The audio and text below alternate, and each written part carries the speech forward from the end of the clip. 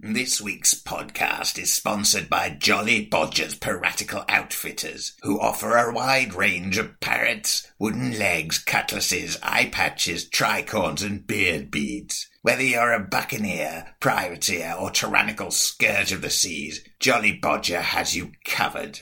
It seems to me that the young people have started dressing as pirates recently. They seem to consider it fashionable to wear eye patches and ridiculous hats. What's wrong with a simple robe with gold lace filigree and a vaulted collar? That's what I want to know.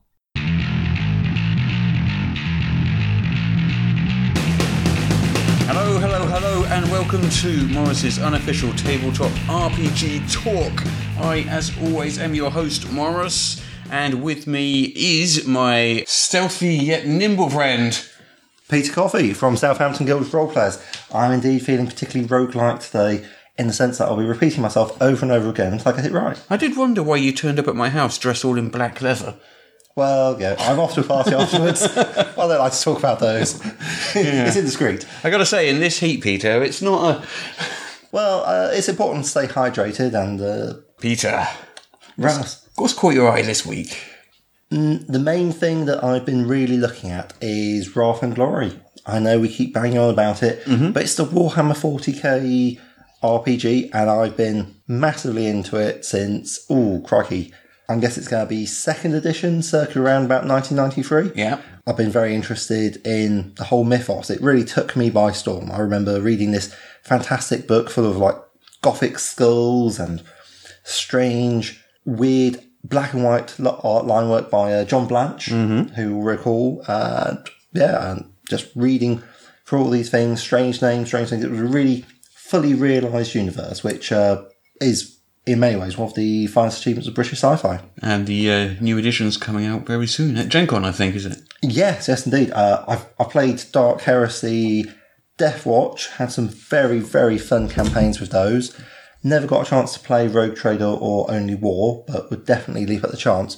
Yeah, so there's all sorts of things to talk about with it. One of the things that might definitely appeal to you is the use of the Wrath dice, which apparently is much like the Ghostbusters die from the original West End games. Oh, right. I have fond memories of the Ghostbusters die. Yeah, I'm not entirely 100% sure how one uses it, but it does seem to sort of a swing dice that you throw in to make things better. How did it work in Ghostbusters? If I recall correctly, we are going back sort of over 20 years. My memory's not as good as it used to be. But, yeah, so whenever you made a skill check or like an attribute check, you'd also, one of the dice that you'd roll would be the ghost die. And if you roll, and one of the faces of the ghost die was a little Ghostbusters symbol. Yeah. And if that came up, then something bad but usually humorous happened. Oh, yes. Which thinking about it, does mean that basically happens 1 in 6 times every single time you try and do something. Yeah. 17% of the time, something hilarious happens. I may have gotten that wrong, to be honest, to be fair, but that's what I seem to remember. Yeah, it seems to be quite a common mechanic coming with games nowadays. The new Genesis system, Warhammer Fantasy Roleplay, the 2nd edition from Fantasy Flight, that was all based on constellations, daggers, moons. I couldn't make head nor tails of that. Oh, indeed. My personal experience hasn't been with Warhammer Fantasy Roleplay, or WFRP, as the Cognoscenti called it. Was very popular, but where I've learnt it was actually with Star Wars. I think I'm going to say Age of Empire, Age of Rebellion, that sort of jazz. Yeah. That was very much where I've come across it before. I found it very interesting. The dice exactly the same. Is the system exactly the same between the two? Between WFRP and Star Wars, I don't know exactly because I've never actually managed to play the fantasy roleplay. But it does seem like it's a very similar sort of spiritual mechanic. And they've actually spun it off as its own role-playing system, an independent one. So that's pretty exciting. So we digress lengthily. Going back to what caught my eye, especially, I was very, very excited by the fact that what they're saying is that they will allow you to play a Space Marine, Adeptus Sororitas, essentially the female version of Space Marines, Imperial Guardsmen, Orcs, Eldar, all in the same party. I think it just depends upon what tier you are, because they seem to have divided it into power levels. So I would imagine that it's all about where you are in your starting career, what you would then be in your party, because balancing power levels is always like a big concern of game design. So if you've got one class which is just better at everything else, which would traditionally be Space Marines, then there's less opportunity for other people to shine and get the spotlight. I'm not quite sure how they're going to do it, but I'm very interested in finding out more. Well, I'm sure we will very soon. Yes. That, for the listeners at home, is my dog Django, who really, really, really wants to be involved in this podcast, but he can't on account of the fact that he's a dog. Yes, dogs don't generally make great podcasters, though perhaps we are discriminating against him. To be fair, he'd probably be about as good as us. And certainly if it was a live podcast, I'm sure we'd get a lot more views, because let's face it, he is adorable. So would you like to hear what's caught my eye this week? I would love to hear what's caught your eye. Well, let me start with a question. Crack on. Peter, have you heard of video games? Video games? Do you mean computer games? Yes. Then yes, I have. Have you heard of Baldur's Gate and Baldur's Gate 2? I've not only heard of them, I've actually played them. Have you heard of a little company called BioWare? BioWare, yes, I am passingly familiar with their work, yes. This chap who has been working at BioWare for the last 22 years, and he was one of the architects of Baldur's Gate 2, and also he did Dragon Age Origins, Knights of the Old Republic, a whole bunch of their sort of really big classic sort of computer role-playing games. If you want a big story, those are definitely the ones to go to, yeah. Yeah, so he's been there for about 22 years, but he's leaving now. Oh, okay. And the reason he's leaving is because he now wants to start a D&D publishing company. Not video games, books. Oh. So he started a company called Arcanum Worlds, and they're producing their first hardcover source book, which is a sort of ancient Greek-themed book called Odyssey of the Dragonlords. Right. So I'm hearing 5th Ed, I'm hearing D&D, I'm hearing ancient Greece. That's a interesting and potentially very solid combination. It is. So yes, he says, after 22 years, I have retired from BioWare. I've loved my time with Anthem, Star Wars, Dragon Age, and Dungeons and Dragons, but I need to take a break from the industry and work on something smaller and more personal. He also says the most fun he ever had at BioWare was working on Baldur's Gate 1 and 2 and Neverwinter Nights. And he's been a D&D fanatic since he was 10, which is why he wants to start doing this sort of very personal project instead of working on the big computer game side of things. Yeah, do what you love. Yeah. Fantastic. Well, what is also interesting is that BioWare's founders, I don't know how you pronounce these names, but Ray Muzkia and Greg Zeschuk, they originally heard of Olen when he was running a comic book store. Oh, yeah. And he was apparently running 2 sort of legendary D&D campaigns that were so popular, they had waiting lists. And that's how they first stumbled across him and brought him into BioWare, and he started working on Baldur's Gate and all that sort of stuff. Nice campaign with a waiting list. Yeah, so interested to see what he comes out with. Yeah. Certainly, I would be absolutely fascinated to see how you could take Greek myths and... I don't know how Greek... I mean, it's Greek-inspired, I think, rather than being actual Greek myths. But again, we don't really know. All we know is the title. Okay, let's do today's news then. Yes. Have you heard of Joe Manganiello? The name does ring bells. I'm trying to remember where from. He was in True Blood. He was a werewolf in True Blood. Been in a few other sort of geeky kind of TV shows and stuff. He's launching, believe it or not, a new D&D clothing line. You weren't expecting that, were you? I can see from your face. It's not often that I'm caught with jaw hanging down and slack-jawed disbelief. But no, tell me more. So it's called the Death Saves line, and it includes shirts, jackets, rings, and more based on designs from monsters and items from D&D with a sort of heavy metal sort of design theme. And the first items will be available at Gen Con with the online store opening the day after. Fantastic. How long do you reckon it'll be before we see him on Project Runway? Sorry, not Gen Con, San Diego Comic Con, in fact. San Diego Comic Con. So even sooner. Oh, what's the date on that then? The convention starts July the 20th, somewhere around then. Oh, okay, yeah. Yeah, so it's later this week, isn't it? Yeah. Fantastic. Yeah, let me call that up. Have a look at some of the stuff that he's... I would be super interested in seeing some stuff, because my wife's been watching Project Runway Season 9, which is from 2011. But it's quite interesting, so let's see what he's got. Well, there we go. We've got this kind of T-shirt here with a beholder. I think that says Beholder on it. Yeah, there's a big picture of Beholder. Yeah. Have we got any pictures of the... That seems to be about all there is at the moment. Does that go to anything? Oh, that goes to Twitter. A Death Knight t-shirt. Oh, Look at yeah. that. A nice blue and black Death Knight t-shirt. Yeah, it's got some sort of fiery crown going on. Yeah, that is definitely a Beholder there with the word Beholder. Yeah, and the Death Saves logo. And I can't see what that says. Amazing Comic Con. Oh, I don't think that's one of them. I'm not sure. I don't know. It's hard to say.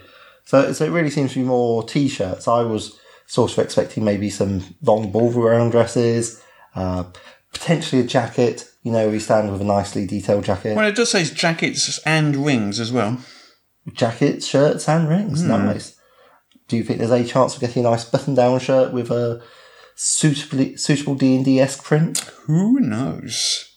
Who knows? If we go here, we've also got Death Saves plus the and sign from D&D and Bait, which I'm guessing... So Bait are what? Bait is a store of some kind. You can meet Manganerio at Bait's store, which is 920 Fifth Avenue, just a few blocks away from San Diego Comic-Con. Okay, so there we go. We've got Bait are hosting the new Joe Manganiello line, Death Saves. Well, we've mentioned the Witcher role-playing game a couple of times recently, haven't we? It has come up, yes. It's been definitely confirmed now. It is definitely debuting at Gen Con this year. Gen Con is where it's all at this year. So the game was announced 2 years ago, based on the original novels and the video game series. Yeah. The press release says, for those not familiar with The Witcher, set in a land threatened by war, fear and distrust, The Witcher tabletop role-playing game gives players the tools to play out adventures in a dark fantasy world where moments of hope and joy can be rare, but are all the more precious because of it. It certainly sounds like an exciting game. I know my wife was very much into it, played a lot of it, although she did get very distracted by playing Games of Gwent. Games of Gwent, which is a game within a game. It's like a small card game where you have various, a bit like Magic the Gathering, and you can go around challenging various of the computer game characters to this game for kicks and giggles. I know, bizarre. What news on the Ennies? Well, the voting for the Ennies is now open. You can vote for your favourites until July 21st. Including your choices for the new judges for 2019.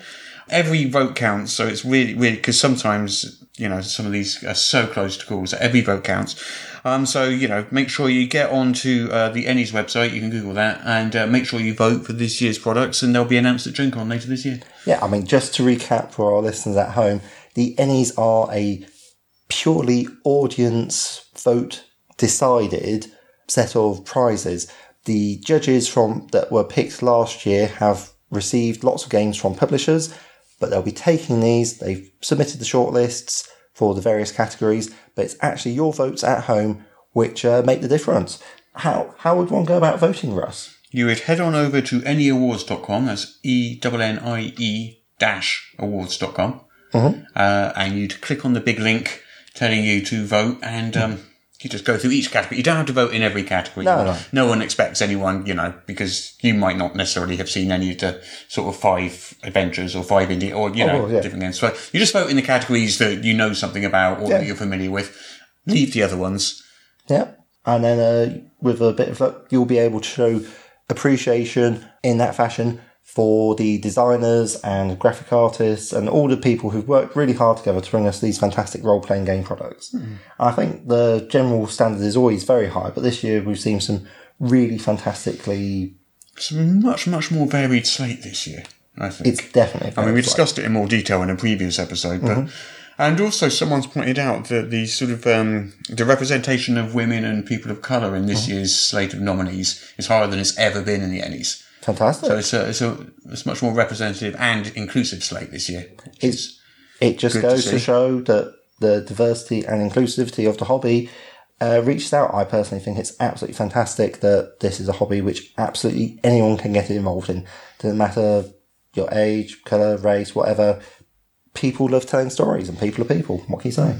So have you seen any of the Pathfinder playtest characters? I have been. Pathfinder's not my system, but I have noticed that there's a lot of stuff coming out. I imagine that's very exciting. Well, Paizo, Yes. very, very kindly, sent me along all of the 6 pre-generated Pathfinder playtest characters. Oh, they sent you personally? Yep, and I've been showing them off on my website, on EN World.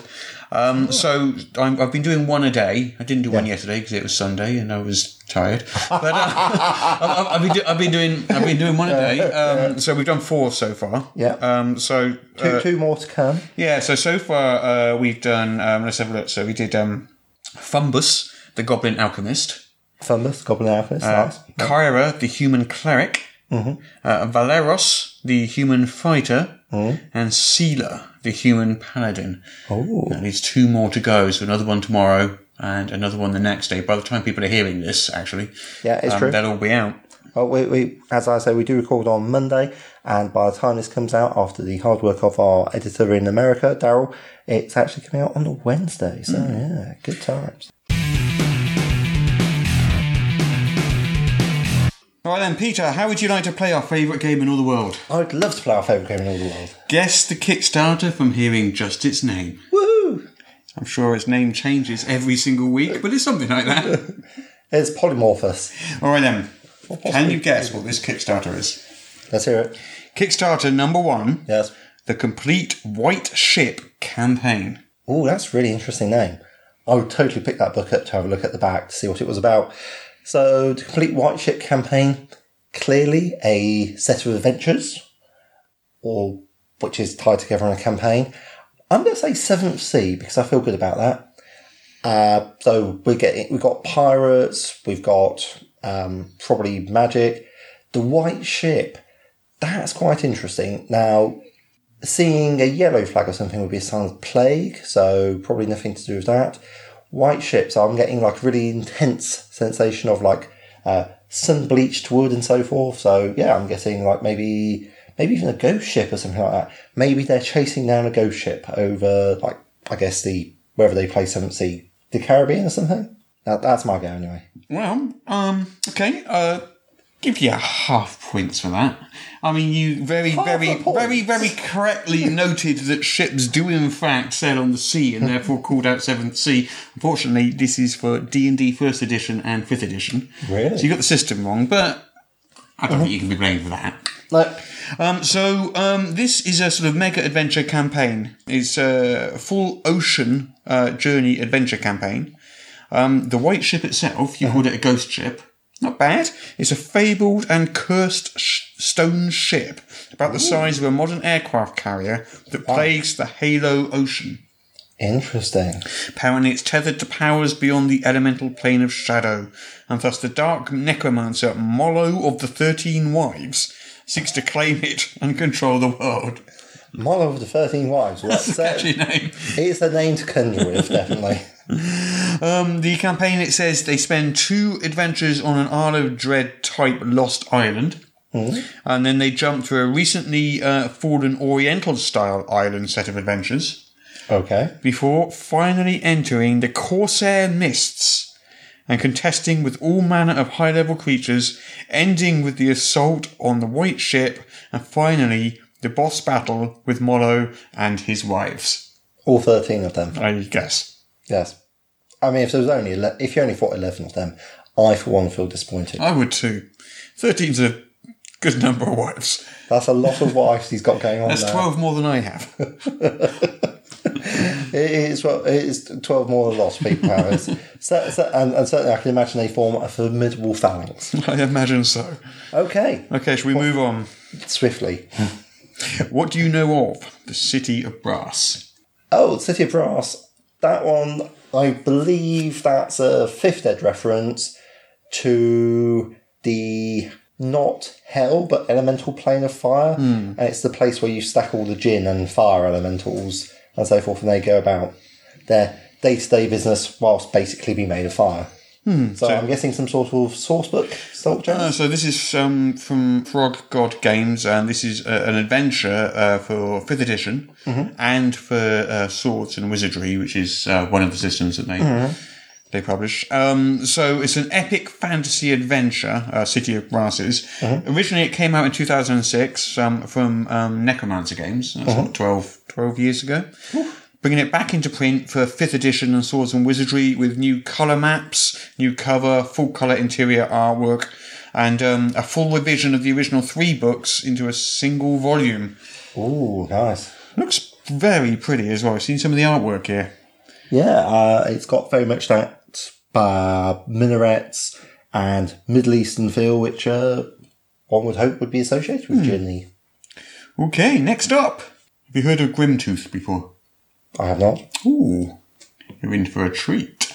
Yay! Grimtooth's Trapsylvania. Grimtooth's Trapsylvania. Grimtooth's Trapsylvania. I see.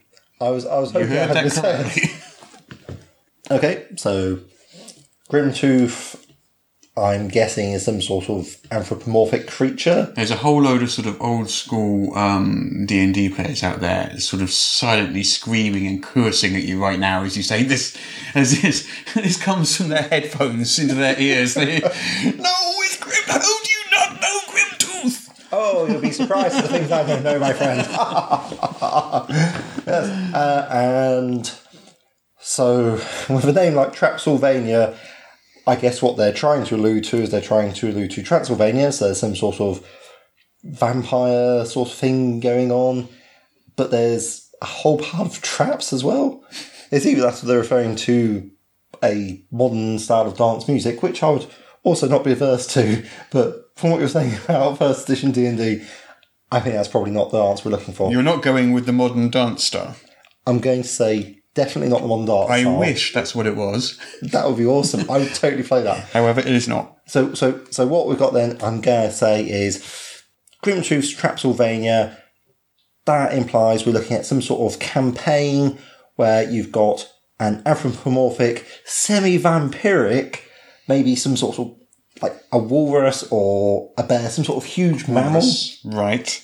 A vampiric... So you're guessing a vampiric walrus. There, and the campaign where you're going into Trapsylvania and engaged in a massive dungeon crawl to sort him out.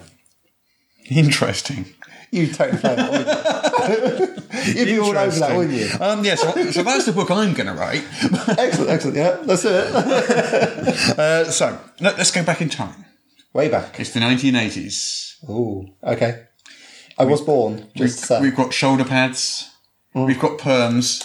Shell suits. We've got shell suits. Back in the 1980s, there was a series of role-playing books called Grimtooth's Traps. Yes. Now, Grimtooth was this master trap designer, and the books were filled with these really, really elaborate, really nasty traps to put in your dungeons. So there's an example of one here, look, if you have a look. So imagine they'd been in the 1980s and just books filled with these. And they'd range from sort of simpler ones to really, really deadly sort of things with spheres of annihilation in them and all sorts of stuff at higher levels and stuff like that. To just stick into your sort of homebrew dungeons and just use against unwary. This is back when killing adventurers was something people did more, I feel. Certainly a lot easier than that sort of things. Life was cheap. So what we have here is a book which features some traps, but it's our first glimpse into the world of Grimtooth. Okay. So this is published by Goodman Games, who do the Dungeon Crawl Classics game, which is an old school kind of D&D-esque game. Yes, with the one with the big funnels where you have like 6 level 0 characters. And one of them makes it through, Yeah, okay. So this is a setting book introducing the world of Grimtooth. It says it's sort of a setting agnostic. But it does have some stats in the appendix for their DCC game. 144-page setting book, which includes a whole country, 15 large locations, all described and mapped, 48 scenario ideas, 60 traps, or trapped items, 86 creatures, 26 NPCs, 23 items, and apparently loads of laughs. Interesting. That does look fun. I'm quite tempted to pick that one up. Operation Arctic Blast. Nice. What do you think that is? I'm waiting for the colon. Well, the colon kind of tells you what it is. Oh, okay. Unfortunately, so I've got to miss that one off. Oh, okay. So it actually does have like a really good name. Yeah, it's Operation Arctic Blast, and then there's a sentence describing what it is. I can't really read that out without fair enough. just giving you the 10 points straight away. Operation Arctic Blast. Well, strangely, since we've just been primed from superheroes, my first thought is going along with something like Mr. Freeze, going absolutely berserk.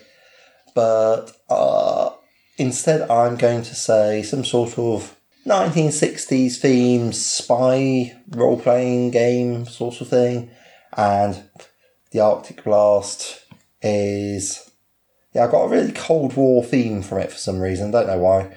Probably because it's Operation, which cues me on code words and so forth.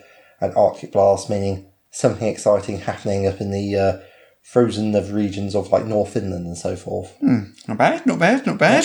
You're right, it is a sort of secret agency type thing. It's for TSR's top secret New World Order RPG. TSR being the newly resurrected TSR. Rather than the original one. I was going to say, yeah. So they're producing Top Secret at the moment, and this is an adventure for that. Is this a D20 style thing? I've not played Top Secret myself. No, not at all. No, okay. Yeah, quite interesting. So this is a 80 to 100 page adventure. You travel to Iceland, not Norway, but I'll give you that. Right. I wasn't expecting you to guess the country. Right latitude. Your assignment is to board a container ship travelling upon the open sea, acquire intelligence of Chimera's operation, and learn the location of his Iceland facility. Here, you are to neutralise all resistance and secure the weapons for Icon. Icon presumably being the good agency that you work for, the First World, and Chimera being, I'm guessing, some sort of a bit like Spectre from James Bond. Yeah, they called it the primary distributor providing weapons to rogue nations, terrorist groups, and eccentric businessmen. So that's where you get your... yeah, that's where I get all my... so you get all your weapons from. Oh, dear me. Well, not bad. Definitely, he definitely did well with that. Another 7 out of 10. You did quite well this week, I think, Peter. Yeah. I was expecting... Either you're getting better or it's getting easier.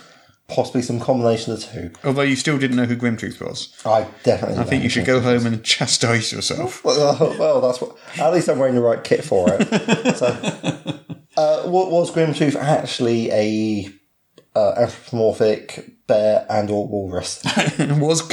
Was Grimtooth a walrus?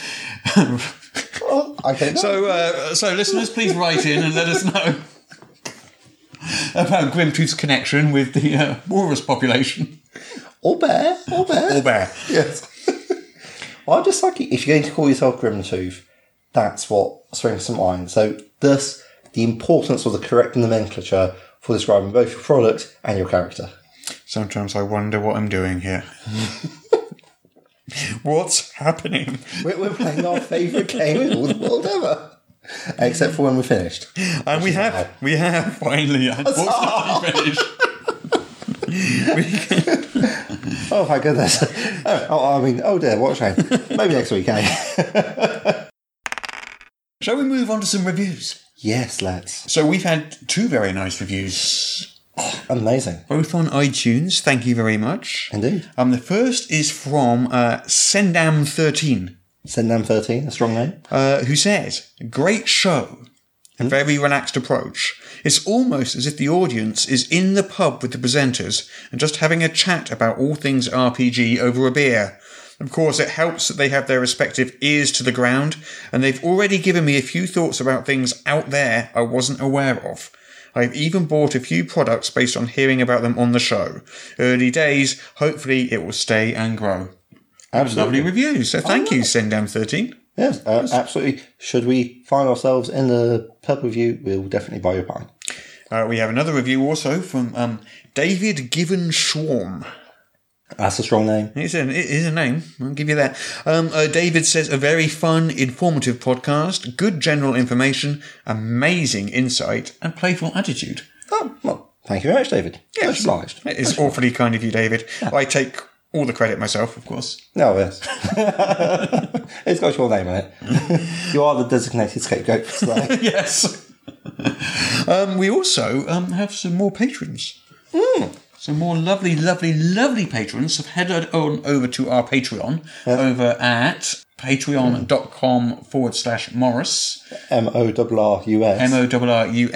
Yes, MORRUS. And let's have a look. I'd like to say thank you very, very much to Justin Unsworth, Quentin Bracken, Angus, not Angus. A different Angus. No, that's our Angus. Daryl Masson, John Morgan, Andy Olsen, Andrew Mallets, and Shane Plays. A couple of those we mentioned last week. Yeah. Thank you all so much for supporting us on Patreon. For those who don't know, if you head on over to the Patreon, which, as I just mentioned, is at patreon.com/Morris. That's MORRUS. That's MORRUS. You can not only support our show, help us keep it going, help us pay for these microphones, help us pay Daryl, our sound engineer. Also, you get access to deleted scenes, outtakes, and additional sort of bonus content over on the Patreon. Including some of the Kickstarters that we cut for reasons of space and time. Some of those outtakes. Hello everyone, this is your editor Daryl here. The deleted scenes on the Patreon tend to be in the 15 to 20 minute range. This week's is almost half an hour. So be sure to go to patreon.com/Morris for the rest of the show. Also, there's a puppy. Yes, I'm being serious, there's a puppy in the episode. In this periodic sketch, Phileas Blakemore, monster psychiatrist, interviews a troll with some sort of irrational fear. Good afternoon, Mr. Troll. How can I help you today? Well, Doctor, I'm having a teensy-weensy little problem. Please go on. It is rather embarrassing. You see, I'm having some performance issues. I see. Performance issues, eh? Well, it's not uncommon for trolls of your age to experience certain losses. It isn't? No. It's the most common thing in the world. Absolutely nothing to worry about. Why, I've had the odd problem myself. When did you first notice the performance issues? Really? You've had this problem as well? I didn't think you were the sort. I know, but as I say, it can happen to anyone. Well, I suppose. But anyway, there I was, standing by, ready to perform my duty, as it were. Yes. Well, swinging into action, I took one look and sort of froze up. Froze up? Oh, yes. When I saw that great hairy thing bearing down on me, I froze. I'd say a great hairy thing. I've never heard it called that before. Well, I suppose it's not the most politically correct thing, but how else would you describe one? I suppose I would employ the correct terminology if I must. Oh, right, sorry. So, there I was with this great billy goat bearing down on me. Excuse me, did you say goat? Yeah, billy goat. 8 hands high at the shoulder if it was an inch. Big like goodness knows what. I'm sorry, I'm not quite sure I see the relevance. I've been trying to tell you. I'm not performing my duties. I'm scared of goats. What kind of troll is scared of goats? Oh, you're scared of goats. Oh, yeah, that's what I've been trying to talk about. Well, never mind. Right, goats. You ever heard of a troll being scared of goats? Goats, yeah. Yeah, big billy goat, large as life, crossed my bridge. I mean, you hear stories. Stories? Yeah, about them knocking poor, innocent trolls, just doing their jobs, knocking them to their deaths. Well, yes, that does sound concerning, but you are, without wishing to cause offence, quite large. Well, I've always tended to have quite large bones, yes. You're what, 12 feet tall?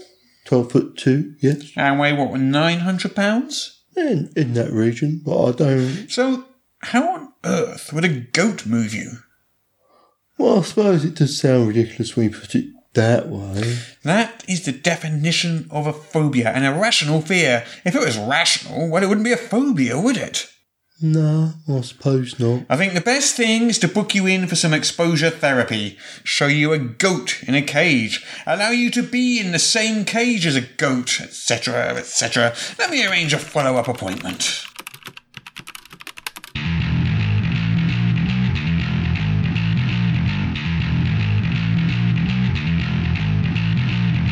So, Peter, Yes, Russ.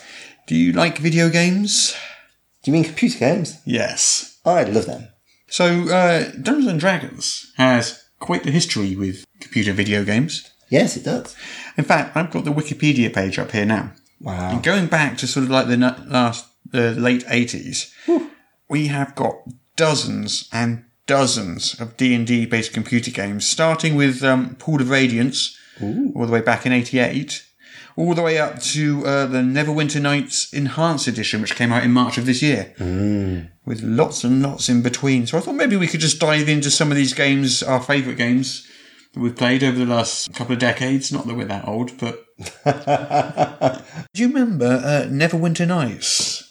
Never actually played Neverwinter Nights because it didn't have a co-op function. I played a lot more of the second and third ed games within the past 5 or 6 years because you can play them multiplayer as like co-op and LAN co-op and so forth. And so I did that with friends and my wife and so forth. I think Neverwinter Nights was pretty much the first multiplayer. Really? Yeah, so Neverwinter Nights was a game where you could actually have a actual dungeon master running, like you could create or run a pre-packaged adventure for a number of people to play. So you'd all be playing your own character in this sort of isometric kind of Baldur's Gate-esque kind of view. Yeah. But you'd each control your own character, and then the dungeon master was able to sort of like throw in monsters and inhabit monsters and make them talk. And all this is all the way back in, what was this, 1991? Fantastic. It came with this tool set that the DM could use to create his own worlds. Really? It's like a tile-based tool set, so you can create villages, you can create caves, you can castles and stuff like that. Wow. And then your players would just wander around them, and you'd sort of appear to them in the guise of various monsters and either attack them or talk to them. It was really quite exciting at the time. I played that for ages. No, absolutely. That sounds really good. Computer-mediated role-playing. Yeah, I mean, there was a sequel that I never went into Nights 2, which I don't think I personally didn't get into quite so much, just because the tool set was a bit more awkward to use. To be honest, I had no idea. Really, really enjoyed the main campaign. I think we hit like level 15 or something before real life intervened, and we sort of...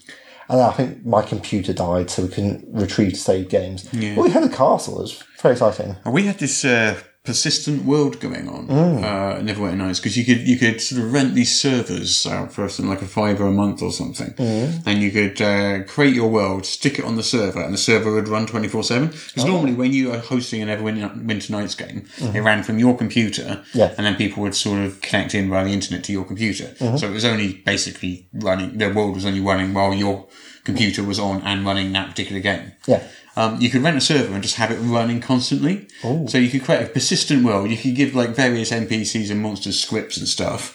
So you didn't even have to be online to run it. People could come into your world and wander around your village and interact with the shopkeepers or fight the hill giant or, whatever else you put in there. Really? It was really good fun. That sounds very interesting. So what other video games do you recall? Baldur's Gate, of course. Yes. And this is jumping forward to sort of late 1990s. Baldur's Gate, I think, is probably one of the most famous D&D video games. Very much so. Absolutely gripping story. I played it, got quite far, but then I kept on being sidetracked by things like the Sword Coast Adventures. And I think Durleg's Tower there was like fighting some ghost dwarves in there that all had like a sort of 7 deadly sins theme, except there was only 4 of them, and that was a pretty tough fight because I've gotten quite a long way by saying, you will tank with O Cleric with your +2 war hammer and shield, and literally everyone else will stand at the back and shoot them full of arrows. I think probably Baldur's Gate, I'd say, is sort of like the iconic iconic one. There's a whole series of games based around the same engine. What do you call it? There was like Baldur's Gate 2, there was Planescape Torment, Icewind Dale, do you remember that one? Yes, yeah. There was a few Icewind Dales, actually, Heart of Winter, Trials of the Lawmaster, things like that. So Icewind Dale, that first fight, I think that's been the death of many, a set of importunate players that are like, oh yes, we'll play this game, how hard can it be? Go 2 steps and then you're suddenly filled with arrows from goblins. Yeah.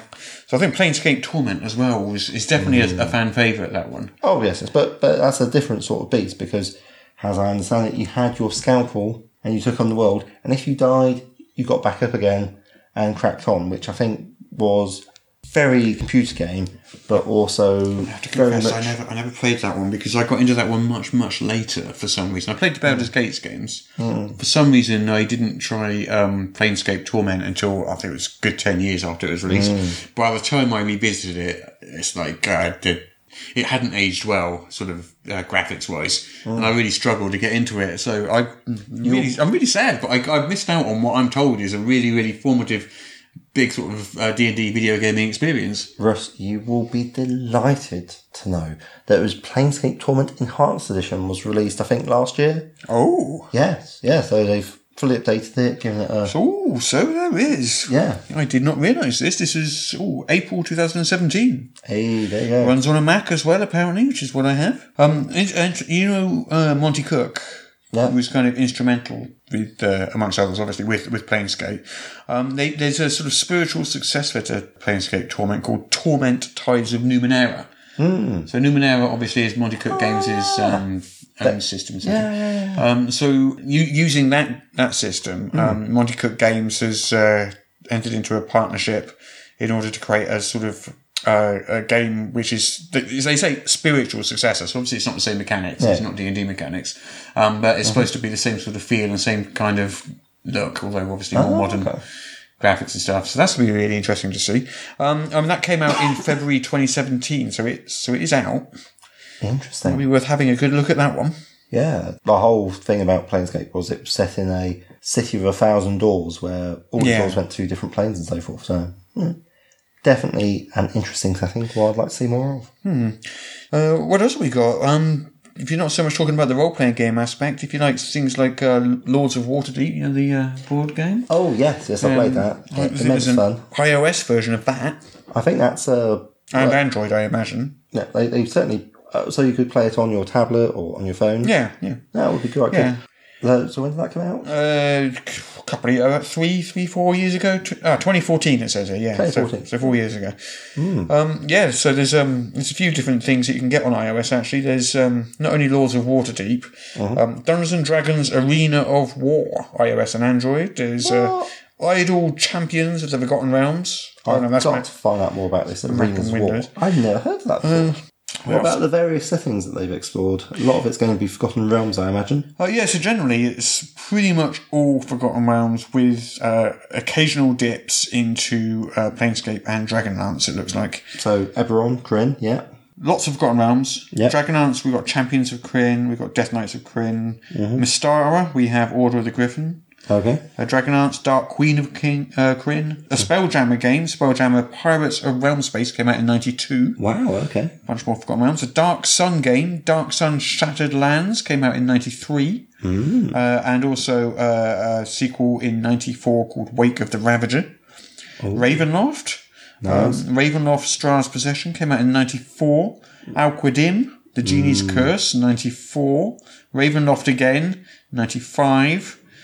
Yes, we've got Planescape down here. We've got quite a range of settings here, actually. Yeah, cranking them out. There's even a couple of, in 2003, there were a couple of Greyhawk-based games. Really? Dungeons and Dragons Heroes and The Temple of Elemental Evil. Not my first thought, but yeah, okay. Eberron was Dungeons and Dragons Online Stormreach. Another Greyhawk game in 2007, Dungeons and Dragons Tactics. So yeah, they're definitely sort of like doing more with the settings via computer games than they do via the actual books at the moment. What's your ideal D&D video game? If you were to be presented right now with a brand new D&D video game, what would it be? Oh, that is a tricky question. I personally would want to move away from going for the massively multiplayer online role-playing game because you sort of end up having too big a party, and that does detract from where you're going. So something like maybe computer game conversion, perhaps, of Curse of Strahd or Tomb of Annihilation. I would be very much about that, or indeed many of the other lines that I've know less well. But yeah, that would be pretty ideal for me, I think. I'm kind of in two minds of what mine would be. Mine, I think, would be an updated Neverwinter Nights to 5th edition rules. However, I mean, the way I used to use Neverwinter Nights, which is basically to host a game and then have sort of 5 or 6 players go through that sort of dungeon or sort of like scenario that I designed or prepackaged one that I grabbed off the internet. I think that activity has pretty much been replaced with sort of a combination of streaming and using a virtual tabletop like Roll20 or Fantasy Grounds these days. I think that's basically the same activity using different tools. Yeah. And probably those tools are better for it than a video game could be. Yeah. So I'm kind of thinking maybe just that type of game isn't really in the cards anymore. Yeah, user-generated content is a fairly strong... Community-generated content is very, very strong way to do it. I remember Harebrained Studios bought out Shadowrun Returns. That was... which they had to pry the license out of... I think it was Nintendo's fingers or some point, and there was a massive problem. So they managed to do it. They brought out the first game, and the plot was basic, but I was playing Shadowrun. I was having a good time. I wasn't having to wrestle with big piles of numbers. I was able to get lots of different kit, and that was really fantastic. So I guess what we're looking for here is something similar. A game which will have like a story arc that you can play through. And then they've also got the kit so you can then go and play in other people's adventures, which sounds very similar to what you were describing. Yeah. With various things. I mean, I went on Steam, downloaded a bunch of adventures and took my character through them. Had a grand old time. Then went on to play the Berlin and Hong Kong versions, and that was pretty solid too. So that's something that I know I can do and I can enjoy. Would you like to know what the top 11 D&D games of all time are? Ooh, well, Baldur's Gate's got to be like number 1. Well, IGN, Yes. back in 2014. So, Is this best selling or best quality? in our estimation, the greatest Dungeons and Dragons video games ever made. Okay, so IGN's... So we might not necessarily agree. Let's see if we agree or not then, shall we? Okay. Yeah. So I don't know why 11, but 11 is what they went with. So Nice round number. so number 11 in their chart was Dungeons and Dragons Online. Okay. According to IGN here, it was the first MMORPG that proved that free-to-play payment plans were viable alternatives to the subscription model, which was kind of dominant at the time. Probably, I think, World of Warcraft was big at the time. Yeah. Yeah. Well, World of Warcraft remains big. But that was sort of when World of Warcraft really was sort of, bursting onto the scene, wasn't it? Absolutely. So that's their number 11. Number 10 is Champions of Krynn. So this goes back quite a bit, and they've got a screenshot here, and you can basically see from the screenshot the graphics are very, very 1990s. And At the time, cutting edge.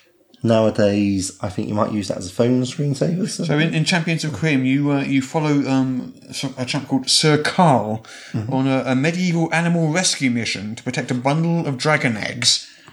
A bundle of dragon eggs. Yeah, key plot point to the original Dragonlance stories, yeah? Yeah, exactly. Yeah. I assume these were sort of, I don't know, were these sort of like set after the Dragonlance stories or during them? I'm not sure.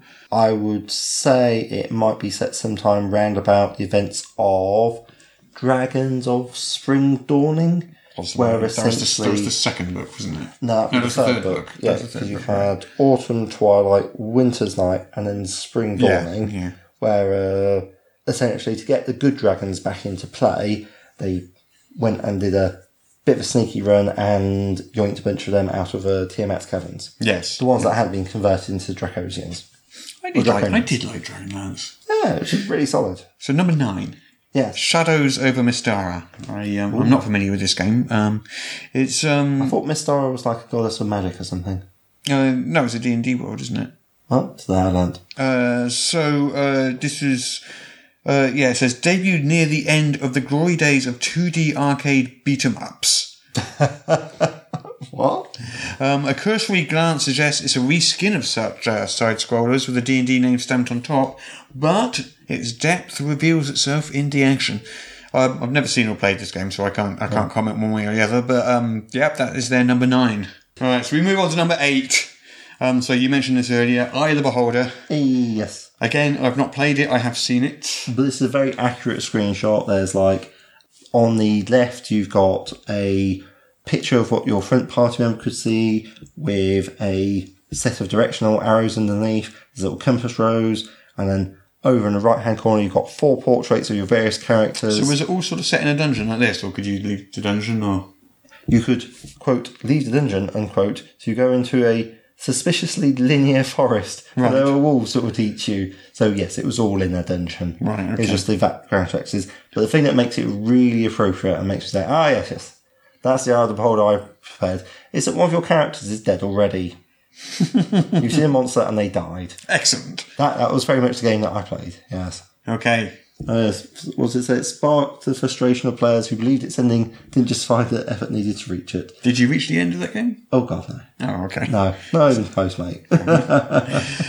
So number 7. Yes. Number 7 on their chart is Baldur's Gate Dark Alliance. Nice. It's quite pretty looking. It looks like a sort of Diablo-esque kind of action-y game to me. That's definitely not the Baldur's Gate I remember. I'm going to say that despite disregard the fact that the title is kind of a cheap attention grab, Dark Alliance resembles its PC counterparts about as much as Gandalf resembles Doctor Who. So it's like, well, I guess not so. Oh, there we go. It could almost pass for a graphical update of 1985's Gauntlet. There we go. Okay. So Diablo not a million miles off. Yeah. So number 6. Yes. Number 6 is Icewind Dale. Yes. I remember Icewind Dale very well. Mm-hmm. Yeah. It came after the Baldur's Gate games. Mm-hmm. Great game. I loved it a bit. Did you play Icewind Dale? Yeah, I'd say it's the one with the initial fight where you venture slightly south of the village and then suddenly there are goblins and then suddenly you're dead and it's like time to reload. Goblins aren't very nice, really, are they? No. It's all pretty murderous in 5th edition, especially if you use that whole bonus action to disengage and or hide. You'll be surprised at the amount of advantage you can get from attacking from hiding with a short bow and how much it ruins players' days. I mean, that's how I do it in real life, so... You attack from hiding with a short bow. I was wondering. No. It's your roguish nature. 74. Right. So number 5 is Baldur's Gate. Yeah. Which is probably the classic. Love the game. Yeah. Love the game to bits. They got probably the game I've played second most out of D&D video games after Neverwinter Nights. Right. Loved it. As you mentioned, there is an enhanced edition. I assume they're talking about the original here, but there is an enhanced edition out these days. Yes. I don't think there's much we can really say about Baldur's Gate. Everyone listening knows. Yeah, I think they changed it from Baldur's Gate to the Baldur's Gate 2 engine, just to make it a bit prettier, because the first one did not age hugely well. You remember Minsk and Boo? Of course, everyone remembers Minsk and Boo. Go for the eyes, Boo. Minsk is in charge. Swords for everyone. Yeah. So number 4 is Neverwinter Nights. Oh, nice. My favourite. Loved that game. We've talked about this earlier in the podcast already today. So on how I spent an awful lot of time running adventures on that and designing persistent worlds on that. I do kind of miss that game, actually. Is that where you got your bug to design games from? Good question. No, I think I was doing that before Neverwinter Nights came out. Okay. I think it satisfied my craving. At the time, is what it did. A useful tool set to create things with. Yeah. Number 3, Pools of Radiance. There we go. The first one that you mentioned. There we go. That's what it looked like. Oh goodness, that's very bright. That is early 90s state-of-the-art graphics, that is. What's that, Commodore C64 or something? Something like that, yeah. Something like that. It was the first D&D video game I ever played. I remember it. Planescape Torment, number 2. Oh, really? I'm surprised that's not higher. It's almost legendary in the way people have talked about it. I'm just sad to say I've never really had a chance to properly dig into it myself. As I mentioned earlier, I tried to, but I was too late. So I really should check out the enhanced edition for that. Absolutely. So number 1. Well, what's your guess? What do you think it is before I reveal number 1? Oh, crikey. So, it's not Baldur's Gate, number 1. It is not Baldur's Gate, because that was number 3, wasn't it? No, that was number 4. Yeah. No, it was number 5. Baldur's Gate was number 5. You know what? The only thing that I could realistically say would be Neverwinter Nights 2, because I've had immense amounts of fun with that. Baldur's Gate 2. Baldur's Gate Shadows 2? of Man.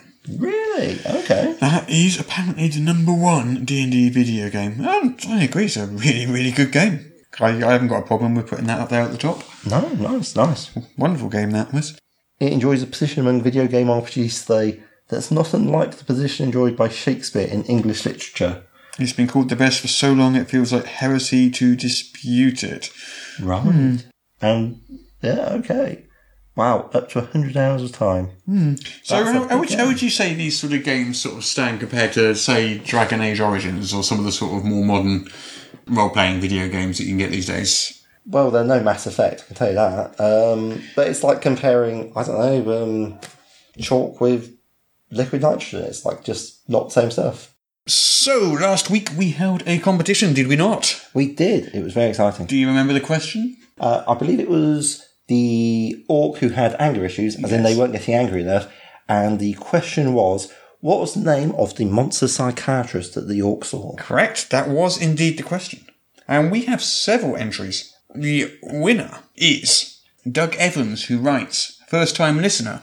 RPGNet sent me to your site, but not sure if it's the current podcast, so if wrong competition, sorry, don't worry, Doug, you got the right one. Good work. But he has correctly guessed the name, well, not guessed the name. We did read it out. Yes, of the monster psychiatrist, who is Phineas Blakemore. So well done, Doug Evans. I'll be replying to your email, and you can send me your address, and I will get you a copy of War of the Burning Sky #1, The Scouring of Gate Pass, out to you straight away. Fantastic. That's going to be a fantastic prize. Very well done. Okay, so this week's competition, the prize is a copy of Xenomorphs, The Fall of Somerset Landing, a aliens-inspired adventure stroke source book for the What's Old Is New system, but you could probably use it in any other game. It's a gorgeous, gorgeous, gorgeous book. Yes, absolutely. Lots of lovely art and lots of deadly aliens. So many deadly aliens. So, in order to enter the competition, you will need to answer the following question and email us. Please don't tweet it where people can see the answer. Email us at morrispodcast@gmail.com. So, Russ, what is the question for this week? The question is this. How much does the troll weigh? That's it. How much does the troll weigh? Email us at morrispodcast@gmail.com. morrispodcast@gmail.com. Yeah, email us with your answer and we'll randomly choose one of the successful entrants and send that book out.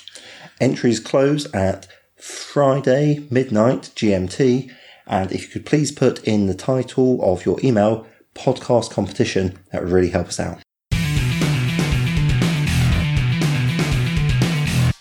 Well, so thank you so much for listening to us.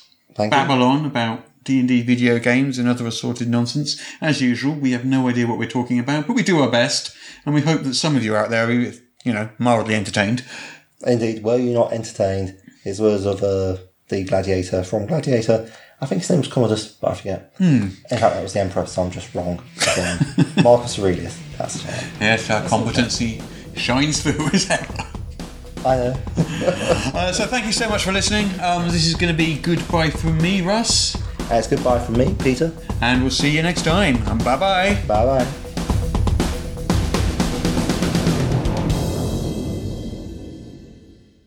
Well, I imagine you were as disappointed as I was with that podcast. I will have them tortured as usual. I think I'm going to put Russ in a small box in the basement, while Peter will be hung from the ramparts.